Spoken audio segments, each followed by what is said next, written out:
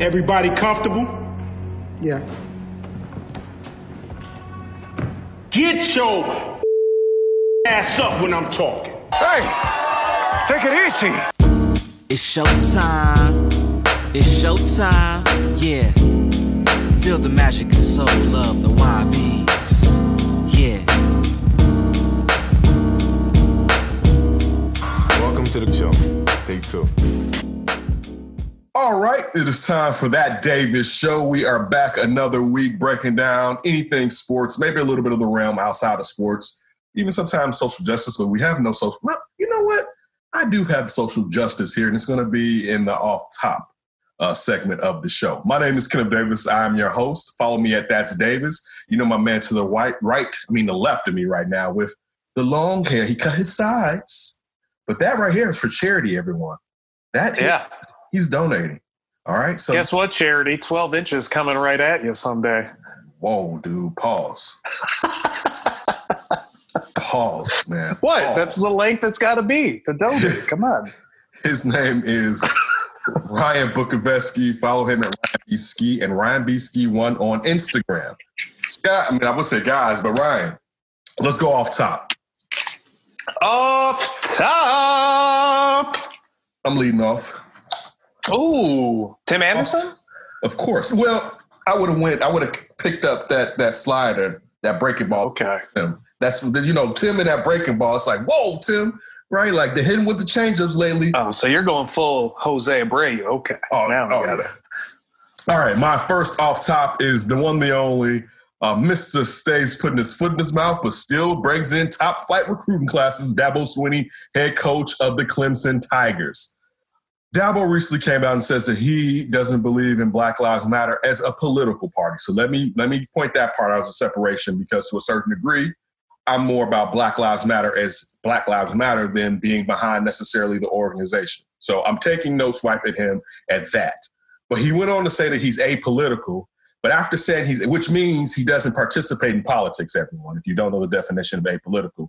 He then went on to discuss how he's voted Democrat, Republican, Independent, and wrote in names, sign-in ballots of people that it wouldn't even matter because he didn't like either candidate. So also he just threw his vote away, which is his right by being an American citizen. But the fact he says he's apolitical and then tells us that he's voting just points out the hypocrisy of the only Dabo Swinney. All right. And the throw on that he said he's been doing it since 18. I'm 18. Yeah, since he was 18. Like, I've been voting since I was 18. I took it seriously. And also pointed out since he was down in Alabama that, and how, they don't change anything, right? Which is always, you never want to say that too much, especially to some of us. When I never liked to upset the apple cart. It's like, keep them tilling. Keep them tilling and picking up that cotton. Right? You either run the rock or you till. Pretty much. But listen, a caller into his radio show mentioned that he didn't like the fact that players or anybody had anything that said Black Lives Matter because it's a hate group. It's hate against cops. And Dabo did go on to say, if you think there's hate against cops, that you're crazy, basically, too. My thing with Dabo is this. He still hasn't done a full mea culpa in the way, to me, that Drew Brees did for what he said in the past and then what he said before the summertime about not taking a knee and how he felt about it, because both his grandfathers served in the Great War, which a lot of our family members have served in plenty of wars. I have several, to say the least, and have family members that are serving in the Army or the armed forces, I should say, right now. So it's not just something that's Dabo. All of us, even people that want our rights to be enforced, have family members that have given up their lives, given up their bodies to serve this nation of America. All right. But my thing is, Dabo still hasn't just come out and been like, you know what, my past thoughts all the way were incorrect, and I can see the closed-mindedness of what I was saying. Like he still wants to toe the line to make those people happy. And my only issue is, yeah, you can toe that line, but the people, and this is my problem, that you should be trying to make happy are those recruits, because those are the people that you're trying to draw in. But he doesn't really have to, because since Clemson wins as often as they win, people are still going to send their kids to him to try to get the best option to perhaps get to the NFL.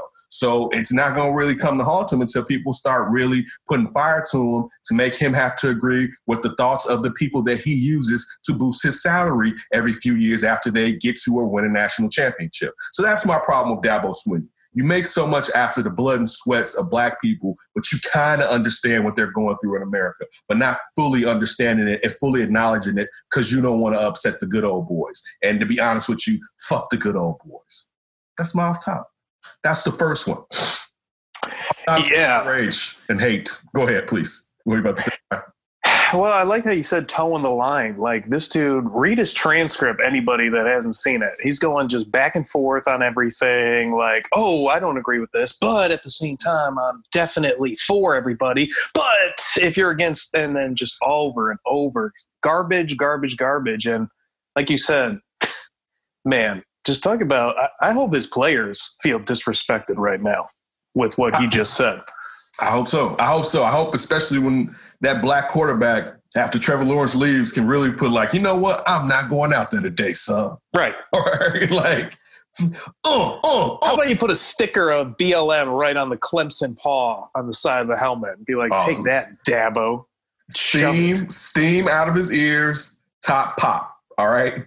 Totally. Steam, top pop for Mr. Independent Dabo Swinney. I got to give him a little credit, though, too, because usually he uses the Bible as his little scapegoat for everything, but he couldn't figure out a way to get the Bible into this one. So he switched it up. He used some different excuses out here. He's like, you know what? I got to keep this fresh. I can't just keep blaming Jesus Christ on everything. Dang it. So listen, my next off top. Off top? It's time, of course, after the season, but it's time for Rick Renteria, the White Sox manager, to escort his ass on because I'm tired of it. All right. And this goes back to the Carlos Rodon, putting a Carlos Rodon in a few days, 4 or 5 days ago when he just came off, was just activated, him and Aaron Bummer. And Rodon in a high-pressure situation as a relief pitcher. He's been a starter. He hasn't been a relief pitcher since his rookie season. Wet the bed, basically. So that, I mean, again, rookie has plenty of these, but I'm just talking about this last week. And then if you didn't see this White Sox game where you had Lucas Giolito in the first game of the wild card series against the Oakland A's in Oakland, pitcher Jim basically had a perfect game going in 6 1/4 innings or something like that. Well, no, 7 innings. Well, 6 1/4 because I think that's when he got hit. That's when he had a perfect game through 6. He's the 5th player in postseason history to do so. Right. So again, listen, it was fine with him leaving them in after he gave up that base hit. That was fine. But when they came back, and it was the 7th or the 8th. It was the 7th. When they came back in the 7th and Lucas sat there and had that one man on base, then he got a second man on base and sat there and Ricky Renteria came out to talk to him. Lucas told him, everything's right. Just trust me. Listen, I understand what Lucas said. You shouldn't have because this is the playoffs. This isn't – listen, you can't really do this. And I again brought this up a lot in the postgame show on NBC Sports Chicago. This is a sprint, not a marathon with 60 games. This isn't a fill-out time really with 60 games. But I would be a lot more understanding, especially if this was early in those 60 games rather than the last month, and particularly the first game or any game in the effing playoffs. So he sat there, went and sat his ass down, all right? Then Lucas gives up a run, basically. They got to pull him, right? So they finally pull him. They get more hitters on him. The Oakland A's. And the whole situation was this. You had them, all right? Once Lucas put the first guy on base, pull Lucas because one saved Lucas. I know that you could look at he didn't throw 100 pitches at that time or whatever. But still, you have to remember, these are high inning, leverage inning pitches that he's throwing. Like, this is playoff innings. This ratcheted up more. That's not a regular inning that he's throwing right there. It's more intensity. You know what I'm saying? So it's time to pull him. Listen, I would have left him in especially since he didn't have that many pitches. I would have left him in for the whole game if he threw a perfect game. And I would have, as a Sox fan, been understanding in leaving your ace or number 2 starter, depending on how you look at Dallas Keuchel. I would have been fine with leaving him in just to go for that because he hadn't thrown that many pitches. Now, had he been at 100 pitches in the 7th or close to it, I'd be like, you got to pull that ass out, right? But he hadn't. He was pitching the gym. I was worried. I think we all knew the odds of him getting the perfect game were slim. You know what I'm saying? Like, they were slim, but it was like, whoa, right? Like, oh, my goodness. I remember thinking like, oh, man, he got this no-no. I kept thinking in the first inning, I was like, wait, he hasn't walked anybody. It's a no-no. It's a perfect effing game, right? And I'm just tired of Ricky Renteria. The guys on the text line was like, give him another chance. Yeah. Right? And it's like, listen, had the floodgates opened up after that, everyone would have lost their mind. My point was, I don't want to try to open up the floodgates. Like, that's like you, Ryan, and you're over there by the floodgates messing with the handle. No, the handle. Right? Like, why? Just leave the floodgates closed. There's no reason for you to be tinkering with the damn floodgate handle. Right? But it's fun. Come on, check it out.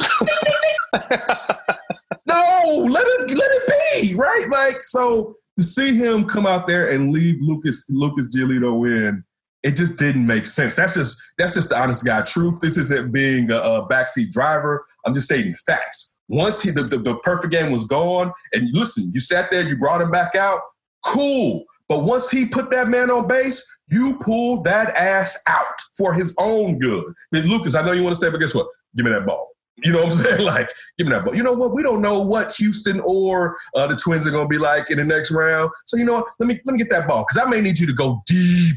Right. Listen, I may need you to come out of the bullpen for a game after you started 3 days ago. So you know what? I need all those bullets in that gun. So give it up. Perfect game's gone. Give it up. That's it. That's all I'm asking for. Common sense. But don't sit there and almost blow it to the Oakland Athletics, who you knocked out their ace.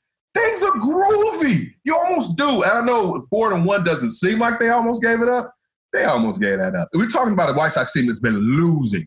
All right, 8 of their last 9 and 12 of their last 13 or 14 or something. They've been losing horribly. All right. Now, Luis Robert has woken up the last regular season game and this game and looks a little bit better. Eloy is out. And I know, saying Jessica Mendez was talking about, or Mendoza. Is it Mendoza or Mendez? Mendoza. Mendoza. Okay.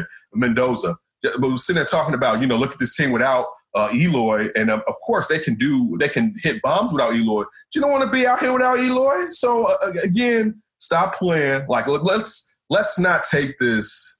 Let's take this as serious as what it is, I guess is what I'm trying to say.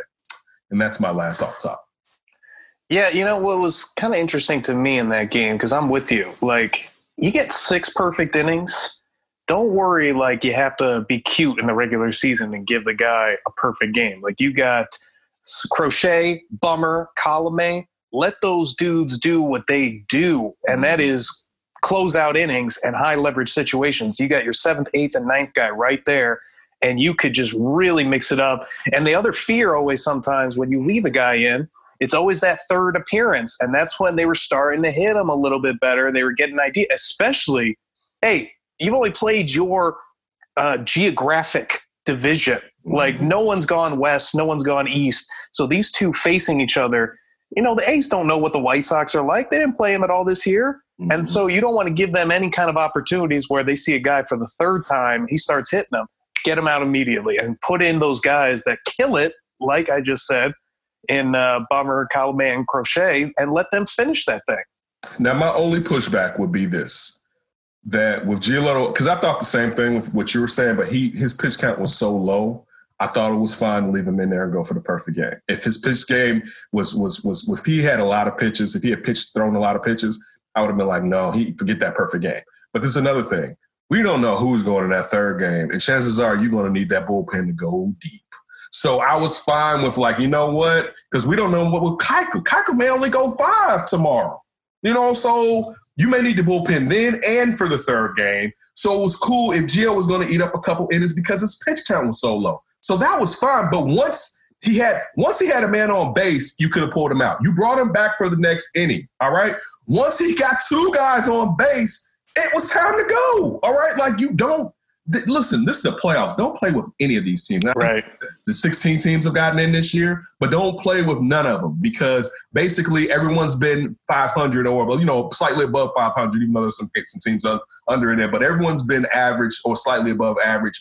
Don't tinker around with anybody, man. The parity has been excellent this year. If you enjoy parity like the NFL for the MLB outside of the Dodgers, basically, and some parts of that year of this past year, San Diego, and even you can say slightly the Sox until this last month. All right, but outside of that, and the Cubs at the beginning of the season when they just took off at the beginning of the year. But outside of that, it's been a lot of parity. So don't play around with the Oakland A's. And then again, I don't know if a lot of people remember this, and I know that they don't have Mulder, Hudson, and Zito. White Sox don't have a good history against the Oakland A's. All right. Especially in Oakland. Yeah, they have a very bad Oakland A's history. And again, I know that's ancient, but don't play with Billy Bean's team, all right, and Bob Melvin. Just keep them sleepity, all right? It's bad enough. Right. I got to see Trevor Simeon, who last year was in the MVP race, and we looked at it as like, get his ass, just trade his ass away. Like the damn money ball. You don't need Marcus Simeon. Moneyball, how do you find him? Right? Like, I think that guy can be an MVP. We over here like, shit. By the way, who, God forbid the Sox lose the second game, but who would pitch game 3 for the White Sox? I don't know if it's Cease or Dunning. I mean, Dunning really. Who would you trust more? I want to say Dunning, but Cease has more. He has more experience, and Dunning really hasn't looked right his last 2 outings. But he has such good stuff. Like I know one of them he won, and he didn't look right, but he had like 7 strikeouts on that game or whatever. And he was pitching glove side out, like he was missing glove side the whole game. Right? He was sitting there trying to hit the edge, and he was missing.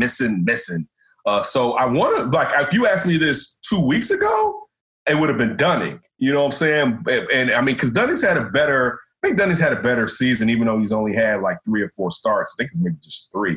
But he's had a better season than these. I mean, the Cease, I want to say. But I think you may have to go with Cease. I could be wrong, and I won't put that on Ricky, all right, depending on which way it goes. I won't blame him for that one, but I'll blame him on how long he leaves which one of them in if things start looking bad. Boy, by the way, how about Aaron Judge coming in and getting a 2-run shot off Shane Bieber in the opening inning? Go figure there, right? And listen, and I wanted some of that Yankee smoke, so that you know. I was like, you know what? I want to face the Indians. I want to face that Yankees, more the Cleveland baseball team. Let me say that. I want that Yankee smoke. I'm good. Let me ask you this. Sticking with the Sox, I kind of want to go Astros instead of Minnesota, even though the Astros are probably the more dangerous team. But it's usually dangerous to the Sox. Well, it definitely helps. No Justin Verlander. Like, just seeing Zach Greinke as the ace was like, that doesn't look right when you're talking about playoff rotation. I mean, he's still a really good pitcher, but yeah, those, like, the Twins have lost 17 straight postseason games. I didn't even know that's possible. So I don't even know. I don't even think if you wanted the Twins in the second round, they can. I think the Yankees have about 6 to 8 of those. Oh my gosh! Yeah, right. Like, go into New York and right, lose. just get swept. Jack's out of here. Like happened last year. Right. Yeah, I think the Yankees. Listen, they may have more than that. Like I know they ran against the Yankees at least 2 or 3 out of those series that they just got their ass handed to them. Like, just straight sweeps. Not even like, oh, stole a game. Yeah. Now we go to game 4. No, we're done after 3. They sit atop in the Big Four sports. I didn't even know the Blackhawks were in that until they was like from 75 to 79. They had lost like 16 straight playoff games or whatever. Oh man, but that's like when Makita and them were all old, and you know what I'm saying. So it was like, right or done rather. So yeah, that one. Yeah, is it because Nelson Cruz is too old that they can't get past the 17 straight? I'd rather have him than Edwin Encarnacion right now. Oh yeah. Well, at least Ricky, we'll give him credit there. He didn't put Edwin in the game. I'm surprised he'll be there tomorrow. Don't even worry. He'll be in there tomorrow. We need that bat, that enable bat. We got to get him in there. Listen, all the times they didn't play Engel this year, where it was clear that you should have him outside of Mazzara. Like, it's better to have a better defender with speed. Like, that's the thing, too. Wouldn't it make more sense if basically, you got Nick Madrigal, who's a slappy hitter, right? Who I nickname Worried, because he always has a worried look on his face.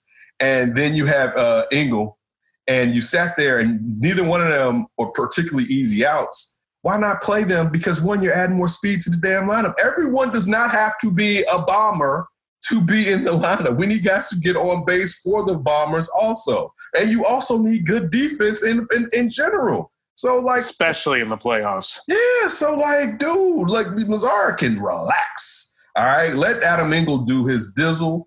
I definitely would. Listen, I will say this, that Lurie Garcia, I think there was a catch in left or two that he caught that I don't think Eloy Jimenez would have caught. I will say that. I do think there were two. So I was happy he was out there, but I would like to see Eloy back in the lineup. Perhaps he's going to have to do a little DHing. You know what I'm saying? If that foot gets a little bit better, you know what I'm saying? If he can sit there and go around 3 times or whatnot. But it'll be good. Listen, if it'll be good if they win tomorrow and they can rest Eloy. And hopefully Minnesota breaks that streak so that that can go to the 3 games and get the Sox at least a little bit more time to rest Eloy and all their players before entering the next series against either the Twins or the Houston Astros, also known as the Cheetahs. You did that? You start like trash cans banging back. Oh, my God. I couldn't help. This is a Meatball Cub fan moment that I had today watching the Sox game when they showed Keuchel. And I was like, this asswipe. I remember when he was like, oh, we Astros are going to have a hangover after our World Series. I remember I don't know about those Cubs. That was fun. Oh, wait, we cheated to get there. I forgot. I think first and foremost, I think apologies should be, in order for if not everybody on the team. And that's how you prevent hangovers. It's like, baby, what we going to do? We going to cheat. Yeah. Let's use that trash can. No wonder he felt confident about year 2. It's like, what? We're cheating at a major league level right now. There's no way we're going to go back into the scum. Some of the greatest cheaters ever. All right. We're going to come back on the other side of this break and delve into a little bit of football. Are we going to do baseball too, Ryan? Yeah, let's preview Cubs. Let's do a little more Sox. Right. And then preview the Bears. All right. Ryan told you what's going on. I'll be right back. That Davis Show. Starters in line for the decisions in this game. Davis puts one up in the air. Way back in right center. And goodbye. Home run. There's one. That Davis Show's time to get to the meat. I'm going to preview a little Cubs baseball, maybe talk some more Sox, and then we definitely got to get into some Bears. A little bit about this past game, and, of course, Nick Foles being inserted, but also we really want to hit up on that Indianapolis Colts and the Fountain of Youth, hopefully rejuvenated Phillip Rivers before the Bears get all up on the top of that old bolo tie wearing MFer. I got Phillip Rivers. I'm joking. I know. I was like, what? That's our guy. I know. Listen, he's not my guy. Listen, with Nick Foles in, he's not my guy this week, all right? Mm-hmm. If Mitch was in, he'd still be my guy. I still want the Bears to win, but now I really want the Bears because now there's a chance that perhaps that they can get in the playoffs and score some points. I don't know. Maybe. Let's get into some Cubs, a little bit of Cubs baseball. Ryan, this is your team. All right, so what are your expectations going into the playoffs? Well, very scared about that offense still. They looked, I guess, better that last week and the weekend with the Sox, but I'm not going to say that all of a sudden they're a good offensive team. They have been really bad in the month of September when you look at the total numbers. I like that Hendricks is starting game 1. You could go with Yu Darvish, but I kind of like him with a little less pressure, and I feel like he would be better in that game 2 situation. Hendricks, very familiar with closing out teams, very familiar with starting playoff series. Not that Yu isn't, but I'm sure he just seems like a little bit more consistent, a little bit more I should say consistent in the big games, in those playoff games. The other things I like, Chris Bryant seems very mad, which I love. I was going to ask you about the cursing. I love it because it equaled some home runs. So hopefully that keeps going because, I mean, that's really the thing. The Cubs all year long, they've made it because a lot of the ancillary pieces have picked it up and they got really solid pitching from you and Kyle Hendricks. And then the rest of the guys went through stints of some good pitching. But the star hitters were not star hitters at all for the Cubs this year. So if Chris Bryant, Javi, Rizzo, Contreras, these guys, not saying that they kill it, but if they're at superstar type level where they're getting those type of at bats where pitchers are really sweating and any type of mistake they're crushing, then I feel like the Cubs could be a pretty solid team in this playoff series because they have enough defensively. They have enough, I think, pitching wise. Of course, the bullpen's still a concern, but compared to last year or the year before that, this bullpen is like lights out. So, I mean, you never know how good a bullpen's going to be going into the playoffs, and they don't have the type of arms like the White Sox that we were talking about earlier. But that doesn't mean that they have nothing there either. They've got a solid closer in Jeffress. Kimbrel was coming back a little bit, maybe with the playoffs. He gets another groove too, but he was really solid at least to end the year. And they've got a few other guys that like Chafin, who's been there before. They have some guys in that bullpen, I think, that they can get by. The question is the offense to me. And these Marlins, they've got some solid pitchers and a scrappy young team. It kind of reminds me of 03, which scares the hell out of me a little bit. But we'll see what happens. I think if the Cubs, if they play well, they should win this series. I don't know how far they can go, but they should win this series. I didn't know until, or I guess I forgot, but I'll say I didn't know that this was the first time the Marlins have been in the playoffs since 03. Oh, God. What a dark October that was. Like, I was like, when I saw it the other day, I was like, wow, that's a long, even though the Sox, it was 08, but just to think they won it all and that the two times it seemed like they tried to rejuvenate him. The last one being that Ozzie Guillen team that had Mark Burley on there and Dee Gordon and all those guys when they were like, we're about to buy us a title like we used to with the Marlins. I didn't know this had been the first time, and then to be right there in front of y'all. All we need is Moises Alou and Bartman. You know what really scares me too? Like in 97 when they won, in 03 when they won, they were this team that came on really late. And then you look at this year, they were supposed to be dead in the water because they had COVID. Up the yin-yang in that clubhouse. They were supposed to be done. And now they're this scrappy, like, look at the Phillies. They have like a $300 million payroll, and they finished below the Marlins. Right. Are they getting hot at the right time? It's definitely scaring me a little. Like, at least with the White Sox, like, those A's, they never win in the playoffs. That's the one positive. These Marlins, they get in there and they seem to win. It seems like. Right. This is start to get hot. Well, hopefully, who would they match up with if the Cubs win in the next round? Who do they match up? I have to double check that. I believe it's the Reds, series. Okay. And I forgot who the Reds are playing. Oh, the Braves. So it's Reds or the Braves that they will take out in the next round if they advance. What would be your preference? Ooh, I don't know. It might be the Braves, even though they have a ton of talent. This Reds team was dead in the water a few weeks ago, and they are hot as all hell right now. And they got talent. They got a good pitching staff. I know. But that was part of those Ohio losses that we got from. That's right. Only person that they beat was Bauer. Was the only guy that they beat out of that 3-game series. They lost, and I wouldn't want to play that guy ever. I know, no, I'm totally not. So listen, I understand. I mean, it's entertaining. I think this playoffs again going to the parity are going to be entertaining as hell. I mean, dude almost threw a perfect game today in the first game of the playoff, or the second game rather, of the playoffs. As far as because you had Minnesota facing what's the name, Houston. Started a little bit earlier than the Sox versus the Astros. Versus the A's. But you sat there and had Luke Steelator almost throw a perfect game in his first career playoff start, dude. This again, I'm not even just saying this from the Sox. I look forward to all of this because baseball's about to be gone again. And it hit me like 4 or 5 days ago. And I was like, oh, snap, baseball's about to disappear again. Right? I was like, damn. And basketball's it's basically on its way out. LeBron's about to win the title. I know. Right? Basketball's over already.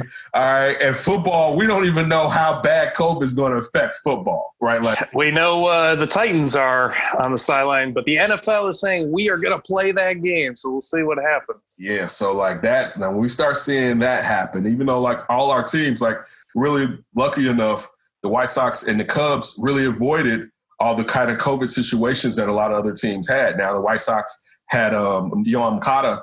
He had it before coming in, but still no one caught it during the season. So perhaps the Cubs were the only team that didn't have a COVID, a person that contracted COVID at all. Like, pretty good stuff from them right there. Yeah, I mean, the only person if you're the Bears, better make a call up north. I mean, they just had their pitching coach catch it, but no player. Right. Yeah, so it's Tommy Ottavy. Outside of that, no players caught it. So yeah, hopefully, like you're saying, the Bears can do the same thing. Even though football being a collision sport, especially in the trenches. I mean, y'all just in front of each other. Like, dude, after 3 plays, y'all just all out there huffing. Like, I mean, you're just there. Like, I was sitting there watching.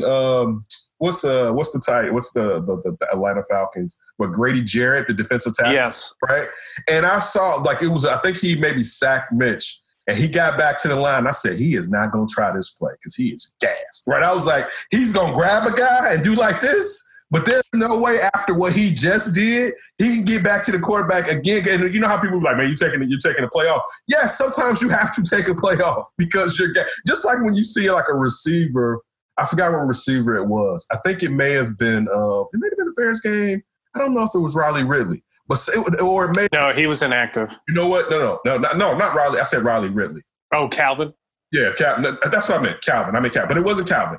It was, I believe it was last night's game between the Kansas City Chiefs and the Baltimore Ravens and I don't know if it was Nicole Harden or if it was, I don't know who it was. It was one of the receivers, though, I want to see for KC. And after he ran all the way down there, I think he missed. He didn't catch the ball. He went to the sidelines because what should he have in him? I mean, he's gassed, dude. Sometimes, right? I tell people sometimes you gotta rest. It's just the truth of the matter. Sometimes, and it's not like you're running in football; you're sprinting the entire time. You're using all the speed that your body will give you. Y'all, your quick twitch, right? It's a burst. You know what I'm saying? It's a burst. Yeah. So you're not just, oh, man, let me just use 75% here, and then I'll use 55 on this one, and then 95 on third down. Well, one thing I guess I want to just quickly get your opinion on. We got a lot of road teams winning. How do you feel about the no fans in the playoffs? This is really going to change things, do you think, or not at all? You answered the question. It's no fans. I mean, I think Jessica Mendoza was on point during the Sox call today against the A's, with saying that a lot of these young players, they don't feel as much pressure as they would if you had fans out there, especially in Oakland. I mean, anywhere, but especially Oakland, or even for instance, like the game with Dallas versus the Seahawks, where if the 12th man was there, it wouldn't have been that close, probably. You know what I'm saying? Hell no. Yeah, the roar, the crowd noise, you can't even get the call out. The receivers may not even know if you've changed anything. You may have to go to a quiet count. Like, dude, so yeah, it definitely changed. Listen, we saw it in the bubble with Warren for Indianapolis Pacers becoming just, before he met up against Jimmy again, becoming a stud, basically, as far as during the bubble, how he was dropping 50 like it was going out of style. Listen, I look forward to seeing and again, I'm not saying that he's totally like that, but I look forward to seeing how Murray's going to play for Denver next year if there's fans out there again, compared to some guys when there's all the fan and all that noise and all that pressure of having all those eyes on you. Some people it affects and some people it doesn't. So I think that's led to there's no home. I think you're implying this. There's really no home field advantage right now. You know, now outside of playing in different parks, and you may know better angles at your park than, of course, a visiting team does, especially if it's not a visiting team that plays in your division, so they don't get that many games to kind of learn how to play in your park. Yeah, there's an advantage that way. But as far as the crowd noise, the intensity, I don't think it's that much there. I mean, definitely I think they know they're in the playoffs, but I don't think it's anywhere as close to how it would have been if you had a packed stadium of roaring fans and beating drums and people cursing and swearing at you and living on every pitch. Yeah, I agree. And by the way, I wanted to correct myself. 1 o'clock for the Cubs tomorrow, 2 o'clock for the White Sox. And by the way, Jessica Mendoza, I corrected myself. I mean, when you told me it was 1, I knew it was 2, but I wasn't going to do that. Well, yeah, you should have raised hell on my ass, but that's okay. Go ahead. Jessica Mendoza. Jessica Mendoza picking the White Sox to be the AL representative in the World Series. And you sat there, you had Teixeira. He picked the Sox to win the series against the A's. You think it was a couple of those people on ESPN MLB countdown that picked the White Sox. But see, the Sox are a sexy pick because of them bats anyway. You know what I'm saying? By the way, you should get in on Vegas because I think Vegas had the A's winning this thing. They did. I think they're overrating those Sox, or underrating, I should say. But you know what? I know that line isn't the same right now. If I tried, I know they don't have the A's winning that series right now, Ryan. You're right. I should have got in there earlier. But the A's, I know that tick. Like, I know they're not. Oh, whoops. We have the wrong game here. No, Bill Johnson, he's fired. That betting line has changed after that loss. All right. Listen, if I went and saw they still had the A's slightly above and the Sox are up 1 game in a 3-game series, you damn sure I'm putting a few $100s on that. Oh, where's our bookie? Exactly. We need that Davis show bookie. The bookie priest, like old Mike North-ish back in the day. Oh, boy. Yeah, I know. All right, so let's get into some Bears discussion. Are you prepared? You ready? Prepared. It was Coach Laser. It kind of happened out of nowhere. He just said, Nick is up, and that was that. So I just accepted the news. I had Nick's back, like he's had mine, and the situation sucked, but it was just the flow of the game, how it was happening. Coach made a decision that he felt was best for the team, and I'm really happy for this team. I mean, they battled back, and it was awesome to get a W, but it sucks to get news like that, but that's just how it goes. I just got to control what I can control. Mr. Trubisky's an outstanding quarterback. He's got a bright career ahead of him. This is just one day. And I know throughout my life, anytime I've had trials and everything, it's equipped me to be a better person and a better player. Not saying that you wish that on anyone, but we'll be there, and I'm excited to go to work. I don't know what the situation is or whatever, but I was really grateful for how he handled it today. He's a team guy, and he showed that leadership today. So I got to know how you were feeling. We got to revisit this last game against the Atlanta Falcons in Atlanta with that terrific dome, that stadium that they have. Listen, I'll tell you this, though, Ryan. If you play in a stadium a dome stadium, that crowd noise, that filtered-in crowd noise still works. Because sometimes it was loud in that building. I was like, damn. Yeah, I agree. Yeah, it's just reverberating off of those walls and not having that open sky to just blast out of. So the Bears winning the game. Then me and Ryan told you they was going to have to score 30 to win. They was going to have to get a lot of help in that. And the Bears wanted to score 30 if Mitch Trubisky had stayed in the game. I mean, and I don't even feel like I'm lying when I'm saying that. I think it's the truth. He may have got you 20, but he wasn't going to get you. He wasn't even going to get you 20 probably.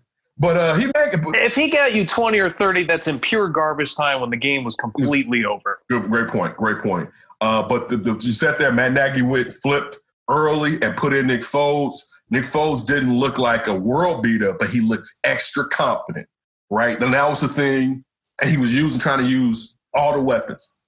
I do feel like him and Jimmy Graham have been plotting on this since they both signed those contracts, right? Like, I'm telling you, I wish I could check their text line or hear their phone calls, because I'm sure Jimmy was like, listen, when they put you in, look for me, right? Like, this little effort, he's looking at me sometimes, but he's not like, when they put me in, when they put you in, look for me.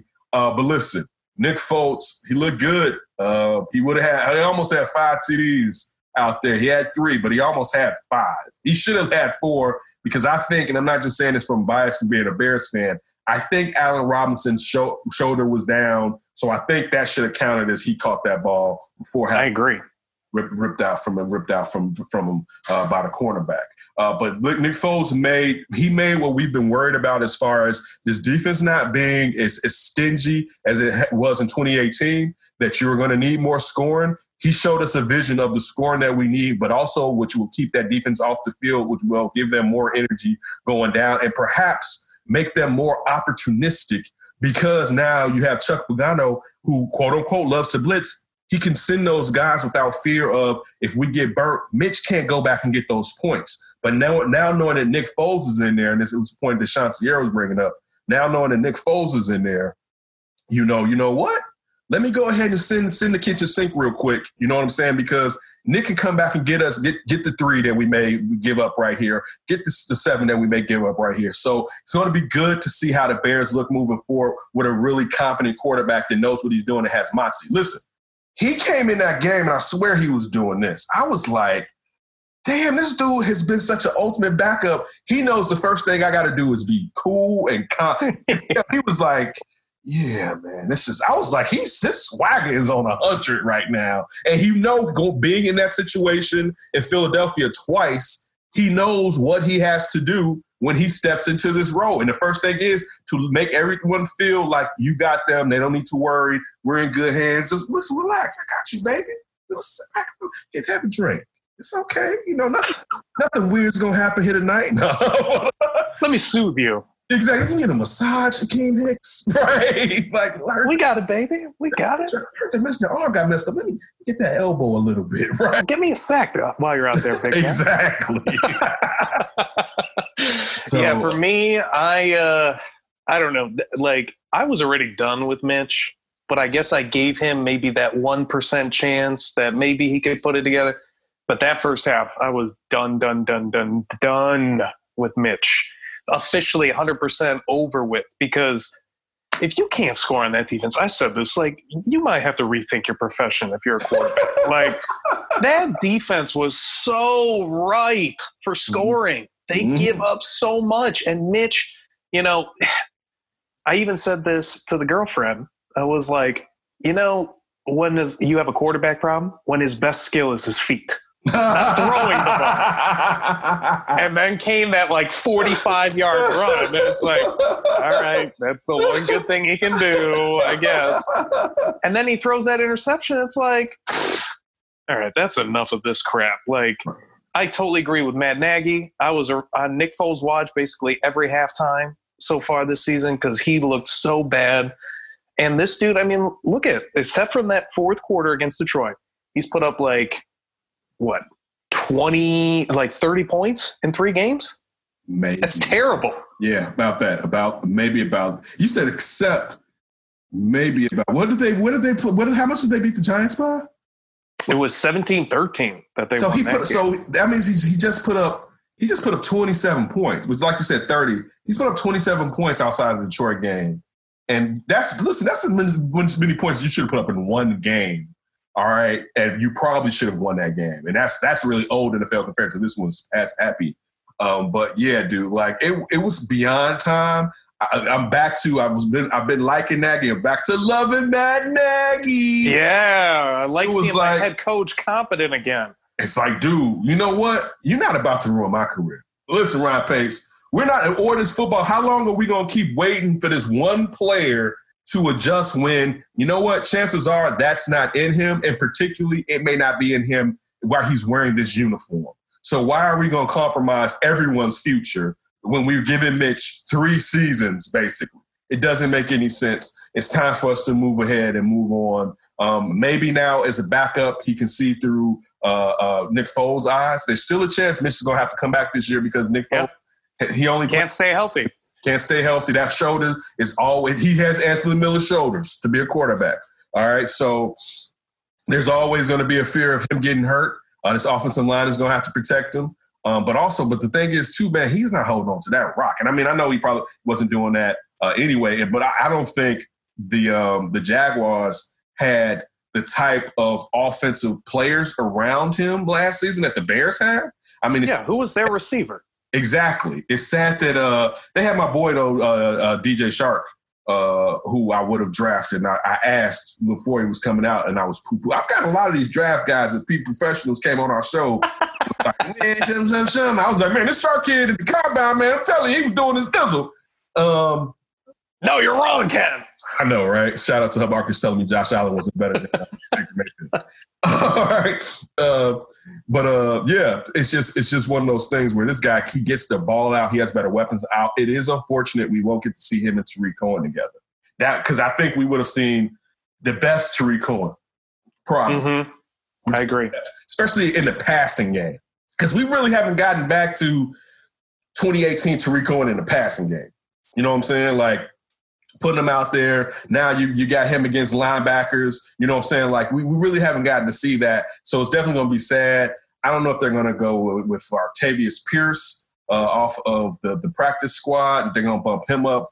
I will go out and get a running back, even though now they wasted so much time. Who's really out there? I know Ware from Kansas City has been mentioned, perhaps, since he kind of knows the system. But I think you need to get you got to take this season serious. Now, unless Pierce is showing y'all some stuff that is like, you know what, we got to do it. Now, if he's killing like that, but if he was killing like that, he should have been on the active roster. Right? Instead of null, basically. So, yeah, what is he doing, by the way? Nothing. So, I think it'll be interesting. I think they need to go out and get them a running back. And listen, if you can't get Snacks Harrison, you got to go get you a DT. Like, it's just, y'all gonna let this season go to the wayside because y'all gonna get ran on. And you can sit there and play the pass well, but it's not going to matter when you allow play action to work because you're getting ran. So oh man, especially after you saw Green Bay, what they did to New Orleans that night, running the rock. Let's don't bring that team. Listen, let's don't do that right now. We're enjoying ourselves because, truth be told, the Bears aren't going to beat the Green Bay Packers this year with Aaron Rodgers playing like an MVP candidate. All right, like and in second year Matt LaFleur's system. Devontae Adams isn't even out there, and he is doing nasty. The only player playing better than him right now is Russell Wilson, and behind him and Patrick. Well, no, I was going to say Patrick's behind him because he's been checked down Charlie the first two games. But to me, I think Patrick Mahomes is bored. He wasn't against the Ravens, unfortunately, for Baltimore. Did you watch all of that? Did you watch that game? All of that game? Yes, not all of it, but most. Okay. Did you see when they had it was like 3rd and 9, right, or something like that, 3rd and long, and he got the first down on the pass play. It was maybe like 19, 20 seconds left. I think this was going into halftime, and he got the first down, and he looked at the sideline. He was like. He walks off the field, right? He sends the kicking team out himself, basically, right? He got the first, right? They had 20 seconds left, right? He tried. I think it was another play. He tried to get Nicole Harding. It may have been the play I was thinking about when Harding went and sat down after that. They didn't get it. He's basically like, I'm not trying no more. That's it. Bring him in. He did like this, like what? What? Right? And I said, let's go, Andy. I'm like, Andy, this is bad business because it's like. Listen, he's baby GOAT. I love me some Patrick Mahomes. He is cocky. And I think the undoing, and I don't mean it's going to be the long-term undoing of the Kansas City Chiefs, but I do think the undoing is going to be that's his team now. Right? I think it's going to take I think it's going to take Bieniemy to leave and go coach somewhere and get get really the pelts on his wall and then come back. Because I don't think Andy Reid's going to be able to control Andy's just going to retire before listen, you got 2 more years of Andy Reid. I'm telling you that right now. You got 2 more years of Andy Reid. But Pat Mahomes is doing what Pat Mahomes wants to do. It's early. No, it's early in your career when it's like, I'm doing whatever the hell I want to do, right? But he's earned it. But it was funny how many people picked against Kansas City. See, this is what I'm talking about as far as MVP. And I'm like, dude, Patrick Mahomes was just joking these first 2 games, right? Like, he's checking. Everybody on the Monday Night Crew picked the Baltimore Ravens. Yes, dude. And I was like, what are y'all? I want to take a picture of them, right? Because I'm like, you guys are crazy. It was no way they were going to beat the Kansas City Chiefs when Kansas City knew all they had to do was get out early and then put all the pressure on Lamar Jackson. And again, I'll say this. Lamar Jackson is fantastic. If y'all don't force him to throw from the pocket, One, listen, I love the kid. It's time for him to stop running like that. And also, teams have he's still the best athlete on the field. They've adjusted to his speed. If you saw some of those tackles last night, you could tell that they've adjusted to try to contain him better than what they were last year when he was really released upon the entire league for a full season. But yeah, getting all the way back to the Bears and with Nick Foles, I definitely feel some comfort. I look forward to this game, this Indianapolis game. I think we're sleeping on that defense. It's funny because I heard some people before the season kind of condemn Indianapolis defense, and I'm like, y'all know they got like studs over there, right? Like they're sweet over there. They're missing Malik Hooker, I believe, which is a big loss in the secondary. But you're right. Yeah, they still got some studs over there. Darius Leonard. Anybody forgot about him? No, I have not. I think the Bears, and I know they got a fantastic offensive line in Indy. I think they're gonna be able to put some pressure on Phillip Rivers, baby. I do too. I don't know why I think that, with how bad the pass rush is. I can see him scrambling right, and then back is coming. He breaks. Quinn is there, and as he breaks, the bolu tie comes slightly out. Oh. It's like a chain in baseball. Is there a longhorn, or is it just the South on the emblem of the just the South, just the South, right? It's this slap, dude. I don't think the Bears lose until Tampa. Now I could be wrong, but I don't think they lose until they face Tampa. And I think there's a chance they could beat Tampa. But I don't, especially if Chris Godwin may be out.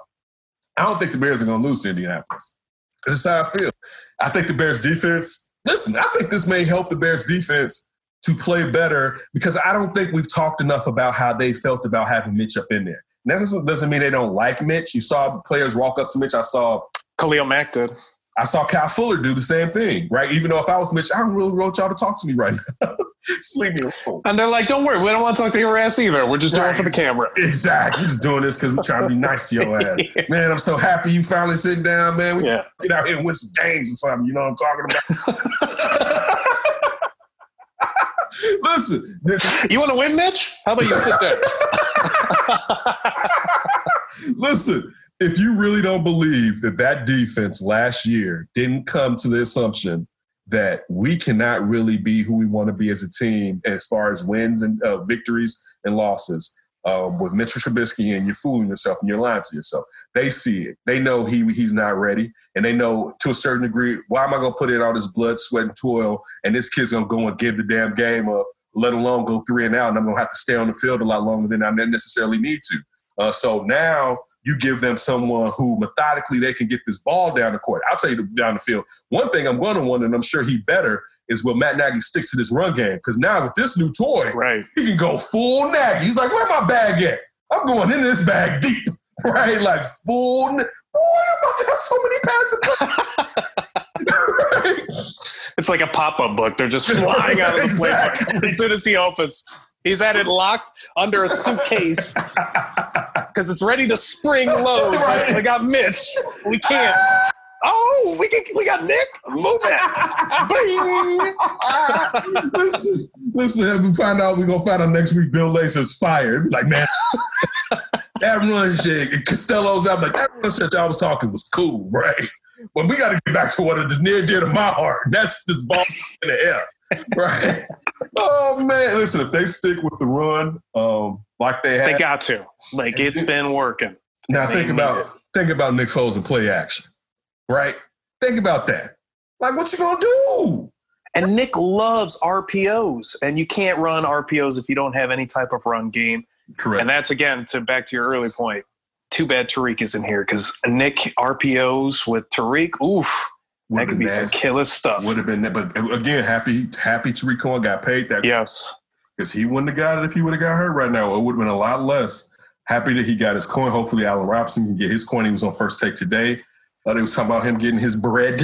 Hopefully, he can get his bread. Even though the receiving corps had a bad game the beginning of this last game, so I put some of that was hindering Mitch from necessarily doing what he needed to. Receiving corps didn't have a good game down there. Mooney did not have a good game this past game, but that happens. And the good thing, they got out of it during the game.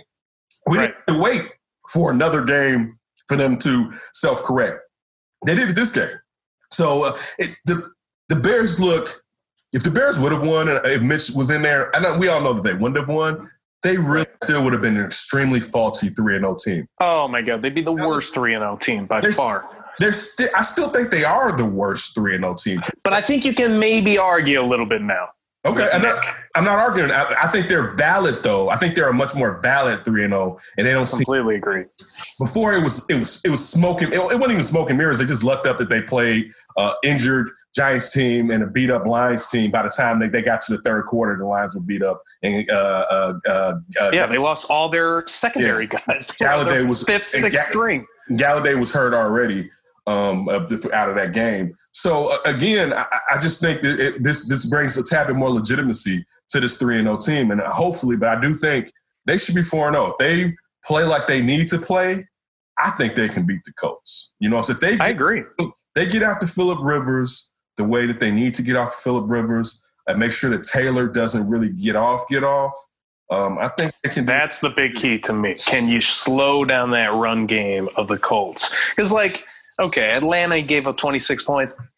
I don't remember anyone putting a prediction of the Bears game where they were saying that the defense was going to hold Atlanta under 20 points. So it's yes, they did not play the greatest defensive game, but the pass rush looked better. Yes, the run game wasn't great, but you take away a couple big runs from Gurley and that Hill guy. Yeah. You're around 100 yards, and you're not hating that for sure. Listen, Dirk Cutter, and with your knife stabbing back of Lovie Smith's ass. Oh, yeah. Why didn't you just keep running the ball with Hill and Gurley? It's a rule. Dan Quinn puts it. That's what Kyle Shanahan is. Stop running the football if we're going to win in the fourth quarter. I was just about to say, are we up? Don't run that ball no damn more. We ain't up enough. Get up more. We almost up by 20. Man, you stop running that damn ball. We putting all this on Matt Ryan because we know he does 16 well. In the fourth quarter. I don't know. I don't think that feels very safe. Matt, throw it downfield. Dude, as soon as, let's say that Dan Quinn, Raheem Morris, and our man Dirk Cutter had no faith in Nick Foles. After he got that first touchdown, we running the hell out there. You know what? We running the clock out. We're getting this first. You see what happened in Dallas last week? What Dallas did to us? We're getting this first victory. Because listen, these photos I got on Arthur Blank, they can only last us so long, guys. All right? These dudes I got on Arthur Blank with the Home Depot apron on, they only gonna last us enough time, brothers. Arthur Blank's if one of these hairs come out of my head, come out of that dew from stress, your ass is out of here. Out of here, right? You will be working at Home Depot, and I will make sure. I was going to take a college job. No, you're going to Home Depot. Right, straight down at Home Depot. Listen, I wonder if Seahawk fans root for the day that they can get their Dan Quinn back like we want Vic Fangio back. Yeah. Because even though for Dan Quinn has been so bad, though, outside of the Super Bowl and blowing that, he's been so bad. But think about how I'm sure they feel about their defense when he was there. I know how I feel like we would be if Vic Fangio was still here. But it's our root against him. Hey, by the way, Vic might be coming pretty soon. I hope he is. Things ain't looking too right out there. Listen. When Mark Rippon's nephew that's not his son. That's Mark Rippon's nephew, I believe, right? And Mark Rippon, and I was a kid, but I remember in the back of Marvel comic books, they would maybe have ads for Topps or whoever did trading cards, and they would have this picture of Mark Rippon, one of the worst quarterback bodies ever made by the dear Lord himself. I mean, a terrible body. A terrible, terrible, terrible. Just as a kid, you're this man's body is pathetic, right? Oh, my Lord, no. Only blessed him with the shoulder. Right. Everything else, God put 90% in that shoulder. He was chow. Oh, lunch? I better just put this on the assembly line. Slim gut, childbearing hips. Oh, God. Right. Oh, man. So, yeah, I definitely think the Bears will be in Indianapolis. What are your thoughts on Bears coming up this week? Yeah, I mean, they got to get pressure on Phillip Rivers and stop the run game. That's what I'm most concerned about. But Phillip Rivers is throwing a lot of picks still. That's a dude that's still putting the ball in harm's way. So I feel like the Bears are going to get some opportunities and some takeaways, and they're going to take advantage. And then really on the other side of the football, man, The Bears, and this is how I felt when Nick Foles came in, like you're starting to see how good of a team they are with just a competent quarterback that knows what they're doing. Like you have some speed at the receiver spot. You've got Allen Robinson that's a legit number one. You know, Jimmy Graham led fantasy football at the tight end position over the weekend. Like I told you that Jimmy Graham was going to be good. Yep. I told you that Jimmy Graham was good. Everybody was like, damn, we got Jimmy Graham. Yeah, okay, now what you did, you got right. Actually, even if Jimmy Graham, and we know what he can do outside of the end zone, you got another end zone threat right there. And the Bears are putting him outside. It's like you got this 6'8" monster at the receiver spot. Right. Worst case, let me just throw that little up there for you. Jimmy, go make a box out play. Dude, come good. Like you just said, they got it. We're not saying that they got world beaters. They have good talent. Like that's the thing. They have good talent in every level now. They kind of have good talent. Yes, they don't have a classic B to Allen Robinson's A, but they got enough C's and they can pop up at times to be B. Right. That they're deep enough in that position. And again, add to that Jimmy Graham, and we still haven't seen really Cole Kmet really get off just yet, even though it's early. Maybe he won't. I think he'll probably come on more towards the end of the season. That's one of the hardest transitions from college to the pros is tight end.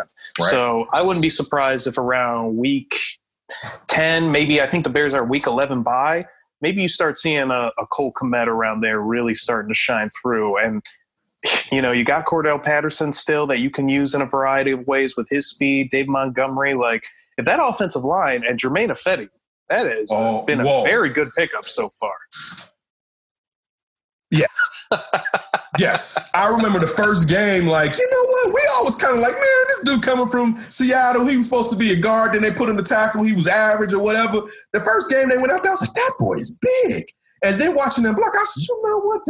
He's going to work it guard. Yeah, he's going to, especially with Bobby Massey next to him. You've got road graders on the right side. I was like, listen, that Ryan Pace, that wasn't a bad pickup. All right, I'll say that. But now this year, after you draft our boy, Brown, you got to Mr. Lance. You got to go get a tackle. All right. Can we be done with Charles Leno? Like, when I saw that holding call again on him, I'm like, oh, don't tell me this is how it starts all over again, like last year. It's time to get in a competent young tackle into this. But if that offensive line can hold up against the Colts front, I definitely like the Bears' chances in this game. I think they're just as talented. I think they're healthier, and they're playing at home. Like, even though we don't have fans, it's not the same, but I think you're riding high. You're playing at home. You're feeling good if you're the Bears right now. And sure, the Colts are feeling good, but you just whomp the Jets. Big whoop. Yeah. I mean, Sam Darnold is just killing them. And Adam Gase just needs to my God. bury his face in the sand. Who gets fired faster, Dan Quinn or Adam Gase? Especially also, Dan Quinn has the Packers on Monday Night Football. That's a good question. I don't know. I want to say Adam Gase because I feel like Dan Quinn should have been fired already.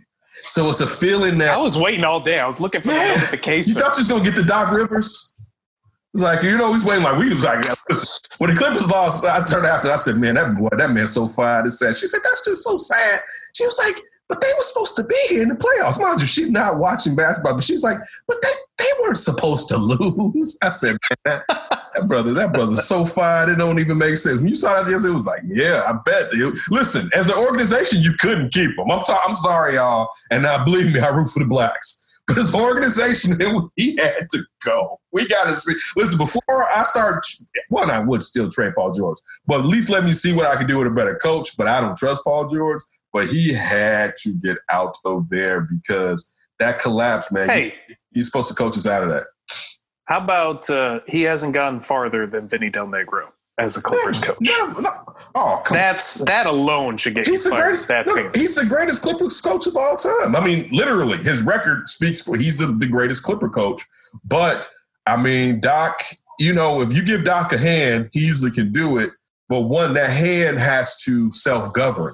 You know what I'm saying? So when you had KG there with Paul Pierce and with Ray Allen, you know, KG and Paul Pierce was regulating everything. So you really didn't have to worry. You had Tony Allen on that. I mean, think about the kind of guys you had on that team. The players hear all that. Kawhi's too quiet for that type of action. You know what I'm saying? And in a way, you had the guys before last year who, when Tobias Harris got traded, carried you to the playoffs when everyone thought you were trading Tobias Harris so that you wouldn't make it to the playoffs. You had that team versus the new guys who you were overload managing. You know, Kawhi needs it. I don't know about PG. You were low man, and everybody wanted to still feel special. And people didn't show up to the bubble in time. Cats going to get them some wings. And again, is it terrible? No, but it just shows what you think is very important and what you feel is not important. You know what I'm saying? And that team, they didn't play like they felt it was important. There'd be a lot of guys on there. There'd be a lot of guys that'd be looking for another place. As I said, and it's gonna sound terrible. If I was Steve Ballmer, I would have walked in that locker room like Donald Sterling. All right, I'm just telling you, it would have been bad business. I would have been like, I would have got back to the plan before the players, just before, and I would have tossed all the True Religion and all the gold chains that Montrezl Harrell had on that damn thing off on the tarmac. Like, you ain't coming back with us. All right, you and PG. I don't know how you get in LA. But it ain't gonna be on this private plane right here, buddy. I swear for God, right? I'll put my hands on one of y'all. All right, like I'm just being honest with you. That's how disappointed in this team that I felt like, man, it's gonna be good to see these two teams in the Western Conference Finals, and you blew the date. Like, how did you blow the date for all of us, right? You were up 3-1, right? It wasn't like it was the series was going back and forth. You were up 3-1, and they had full control of the games moving forward after 3-1. That's what I was about to say. Even, dude, you had a chance where you were 3-2. Like, how did you let this get to a Game 7? And you like it just dog. This team feeling that they had a championship culture when only one of the players on that team, in my mind, has won a title, and that was Kawhi Leonard. You know, but they thought they were like, oh, we can turn it on anytime team. You got to win a title before we can turn it on type. And look, that's right. Work. You can't not have won a title talking about we can turn this on anytime. No, you can't, fool. You're gonna end up at home with me, right? Right. Your coach on the streets. All right. Wednesday, 8 Central, NBA Finals. Check it out. Since you guys won't be playing in it. But yeah, like you were just saying, I know I took us way off as far as the Indianapolis Colts versus Bears. I want to get your score. I'm going to go Bears 27, Colts 21. I like that. I was going to go Bears 27 too. I'll go 23 for the Colts, though. I think it'll come down. I'm just going to go with what it's been like. It's going to come down to the final possession because that's this Bears season, apparently. I want to get away from that. I'd like to too.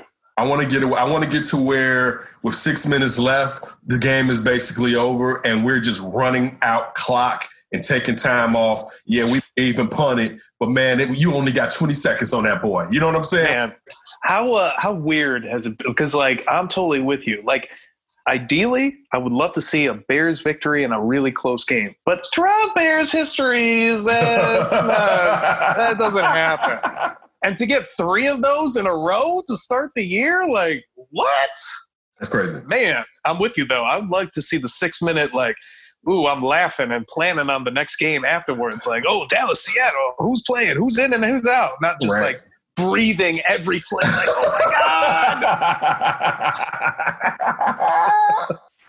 Totally. So, listen, I had sat there after I was in the kitchen, and I was like, damn it, something.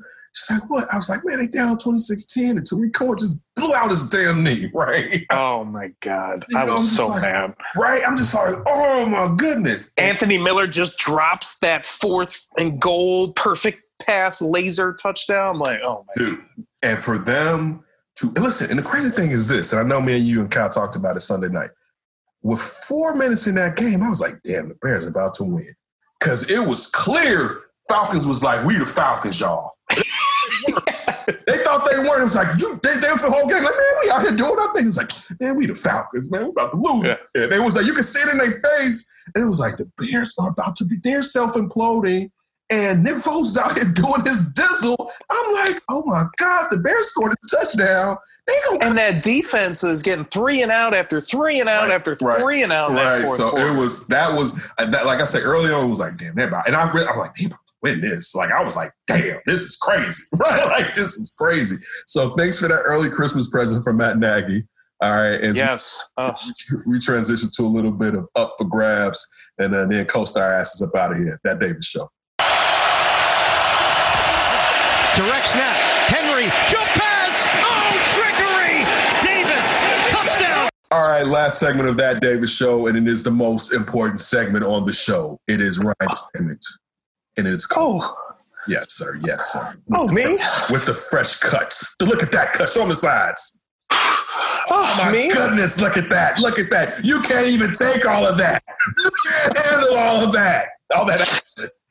Where's my boy to fan me down? I need that one right exactly. now. Where's the boy? It is time to go with Ryan B. Ski and go for Up for Grabs. Ryan, what you got for Up for Grabs? Let's keep the Doc Rivers Lord. More Doc. low dialogue going. I just want to know what you think his best move is moving forward. Is it taking Houston, Philly, or taking a year off and just doing broadcasting? Taking a year off. I'm a year off guy usually. I'll say that. I think you need some time to decompress. But I don't know if he would have the option to be the coach of these teams. But this is twofold. Because of his name, there's a chance that Doc Rivers can always get a good job. You know what I'm saying? Especially leaving and doing television, so he's present. And you still know, like, there's nothing bad. Like, he's a really good coach. He's not a great coach. He's a really good coach. You know what I'm saying? He's good for the culture. But I think you have to have a lead dog player with him. Kawhi's too quiet. Because if you look at that team last year, Doc was the leader. You know what I'm saying? They followed and galvanized around Doc. And now when you bring in Kawhi, people are looking like, all right, take us to the promised land, basically. And his play will try to take you there. But as far as galvanizing, and with Toronto, they were lucky enough to already have Kyle Lowry and that team built already. So they didn't need – And Nick Nurse is one hell of a coach. Great point, Ryan. Great point, Ryan. They didn't need Kawhi to be their leader. They needed him to be the closer. You know what I'm saying? And to set the example. They didn't need him necessarily to be the leader, but like but getting back to this, I think I don't know if Doc can figure out what to do with Philadelphia, because I think that would be a good team for him to go to. You know what I'm saying? Because they have so much talent. I think Doc does well with talent, but again, I don't think they have a leader. You know what I'm saying? It still gets back to the same thing with what's happening with this Clippers team, this year's team or whatever. Because I don't think Joel Embiid is the leader, and I don't think Ben Simmons is the leader. It'd be different if like they all followed behind Tobias Harris, or even if Jimmy was still there and Doc could sit there and use Jimmy as his lead dog. But I don't see what he could do with them. And also, I don't know if he could crack Ben Simmons, because that's what you need. You need someone to basically crack Ben Simmons. I don't know if he can do that. I don't think he can fix Houston. You know what I'm saying? Like, would James Harden even be the superstar that he kind of needs as the lead dog? I don't know if James Harden is a leader either. You know what I'm saying? He can just score his ass off. You know what I'm saying? I mean, to be honest with you, in a way, I think Russ is a leader, but I don't know if you want him leading. You know what I'm saying? Like, yeah, I usually like my leader able to shoot. I'm just saying, or being under control to a certain degree. Yeah. Playing under How control. about not throwing up threes just because the defense is giving it to you? Like, you can't shoot it. So that's my fear. And with that team, I don't know if Daryl Morey wants Doc as far as his coaching philosophy. We're matching the analytics of Daryl Morey, general manager of the Houston Rockets. But probably out of the teams that you've mentioned, it would have. Would New Orleans be in? I was going to say that. I would like to see Doc in New Orleans. You know what I'm saying? But I can see that. He may get Alvin Gentry. Yeah. But I'm going to tell you this. I'm like this with New Orleans, because when we're talking about Billy Donovan and people like New Orleans is a better job than the Bulls. I see what you're saying, but to me, no. Because one, it's in New Orleans, and that ass may not be right. They might be in that city for a decade, even though coaches have to worry about that because how many coaches coach a decade. But the real problem with New Orleans is this. Your freak is too freaky. And I know y'all, sometimes when your freak is too freaky, what can you do? But listen, Zion Williamson is too freaky for basketball. It's not going to work. I hate to say it, Now, let me say this. It's not going to work over the long haul. We saw that in the bubble. Shawty didn't play basketball for about, 3 months, and it was like, man, it was right? He needs to do the LeBron 1 million on my body thing if he's got any shot. Right, yeah. So, and that's still, you may not have a shot because even as freaky as LeBron's built, proportionally LeBron is built right. You know what I'm saying? Right. But Zion, tall, lean, strong. Yeah, exactly. You know, Zion being thick and so freakish athletic, it's just so I would always be leery of that one. You know what I'm saying?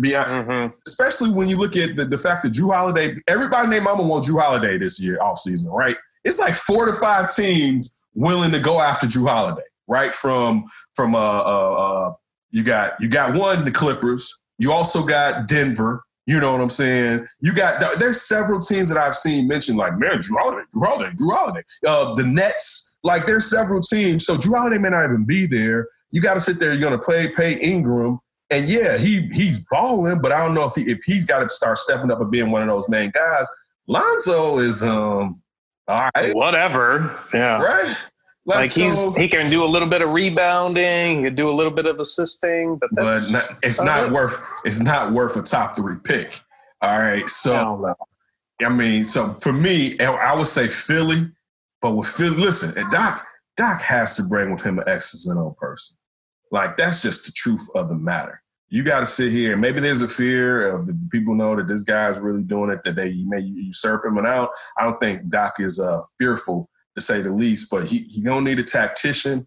You're gonna need a tactician on defense too, like you had with Thibodeau and Boston. And that was his only ring, right? Having that X's and O's guy right next to him. That defensive guy. He wasn't defensive X and O's guy. He wasn't offensive. But that team didn't need help offensively. They had the 3 guys. They just needed to control defense, and they were going to be impossible to be beaten. Totally. So that's my only thing with Doc, man. But listen, I miss Doc Rivers, and particularly I miss Doug Collins. I miss the announcers from like the last 15 years because so many of them, when Steve Kerr is coaching, like so many of them, he was great. Yeah, like so it's just like you listen to the game and it's like this is cool, but that's cool, but that's not you. It's just not. It's not the guys that are giving me the information, but also the breakdown with that. Yeah, it's like getting a steak or some kind of meat that's like really good regular with the announcers. But when you got a Doug Collins, Steve Kerr, it's like that sauce on top. Right, and exactly. Now you're like, oh, man, this meal has just hit another level. Exactly. So I wouldn't mind getting Doc back in that situation to have another good analysis in there. So that's partially, I feel like that. Plus, he's going to be able to get a job for like the next 4 to 5 years if he doesn't want to coach because he'll be the biggest coach not coaching right now. You know what I'm saying? True. He'll definitely, and look, it'll be another super team. They're like, who you guys want to be the coach? Doc. Right. You know what I'm saying? And if you see a super team like fire somebody, who are they going to go to? Doc's going to be like right at the top. Right at the top of the list. Phil Jackson, Pat Riley type. Great point. So yeah, I think it's either or. But if he's going to coach this year, but will he be taking that job away from Tyronn Lue? Even though is Tyronn Lue going to end up being the coach of the Clippers? You know what I'm saying? Like, I would be looking into that. Are they going to go in-house? Because, I will say this. I think right now, Tyronn Lue has more spunk than Doc. I think Doc is tired. You know what I'm saying? I think Doc is working. That Donald Sterling stuff alone probably took so much out of him. Then losing your job as being the president of basketball operations, like you got demoted. You know what I'm saying? Like you used to Shawty in the same house and he had keys to everything. And that's like, you just got keys to the locker room, sir. It's like he gets a parking spot over. Exactly. Like, and it's not the same one that he used to have. It's like it's 3 over from Palmer. Exactly. So yeah, man, I think he's slightly burned out and from 7 years of coaching. Because think about it, he didn't take a break between the Celtics and the Clippers. You know what I'm saying? I don't know. He definitely had a break between Orlando and the Celtics though, because that's when he was in the booth then. But he's been coaching probably straight for like the last 15 years or something like that. You know? He was with the Celtics a minute before they got the big 3. You know what I'm saying? Like what, about 4 or 5 years maybe, something like that. So yeah, something like that. Something like that. And then they were together for about 4 years, at least 4 or 5 years. So yeah, they went to what, 2 finals in 3 years? They went to 2 finals in 3 years. But then after that, they were together because remember Ray Allen left and they were still together. Like they were together for a couple years before he was challenging those Heat LeBron teams. Too. Right. So he's been coaching straight for some time. It may be time to sit there and chill out, go watch. You know what I'm saying? Your family, so go watch Austin. Yeah, I was about to say, go watch Austin. Go watch your son-in-law, whatever Curry that is they got down. Steph Curry. Steph Curry, yeah. Go watch Steph Curry down there called PG a hoe. How dare you? All right? Go take a break, man. That's his wife. I know. Listen, it had to be weird having PG up in that room with you, just looking at him like. But again, like I told you guys. How about when PG sucked in the playoffs too? Then he's really looking at him. But you know what he's thinking? Like, thank God you're not my son-in-law. Show punk ass. Look, he's show punk ass. I already have a basic bitch NBA son. I don't need a second.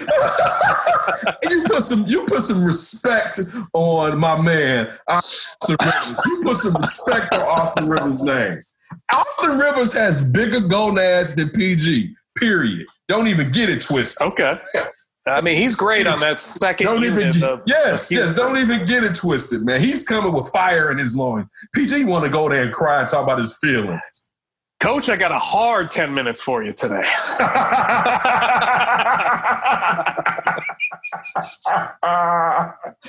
Straight too. I don't mean like you're going to get 3 here, 3 there, and 4 right there. I mean straight 10 minutes. Right? When you need that hardened breather in the third quarter, I got 10 minutes for you, baby. Oh, man, what's the next? Up for grabs. What you going to go for grab with next, Brian? How about some finals previewing? We got the finals on Wednesday. Heat Lakers. I know you already said that you're taking the Lakers. How many games, and can the Heat do anything to make this into a competitive series?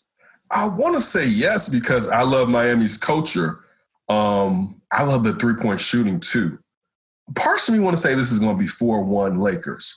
Another part of me wants to say this game could go to 6 games at least. I feel like LeBron always gives a game away. Like he gets to a certain point, he's like, you know what, we just gonna rest right now. You know what I'm saying? Like I just think it gets like, especially if they're up by about 2 games, they're gonna give you 1, right? Mm-hmm. But also I just think that it's gonna depend on what Bam can do. And I hate to put so much on Bam, but if Bam can really do a number on Anthony Davis. AD. And force LeBron to have to kill. But see, the thing is, if LeBron, but force LeBron to kill, and Jimmy plays well, but those shooters and Hero and Robinson can sit there and do what they need to do, man. And I mean, listen, I don't know what you're gonna get out of Andre Iguodala against LeBron. Right, because I don't think he stopped LeBron. Remember when I said Austin's got a solid 10 minutes? I think Andre's got a solid 3. 3? I think he'll say 3. 3 hard minutes. I mean, hard, coach. The hardest 3 minutes you ever seen in your life. I'm going to give this man right here.